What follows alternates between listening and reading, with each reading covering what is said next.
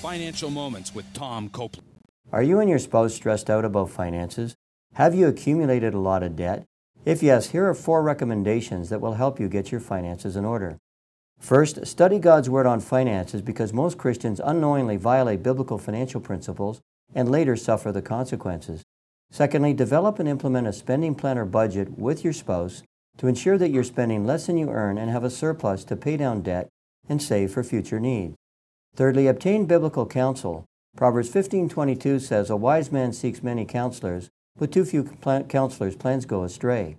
3. Meditate on key scriptures so that God, through His Word and His Spirit, can change the way you think about and manage money and material things.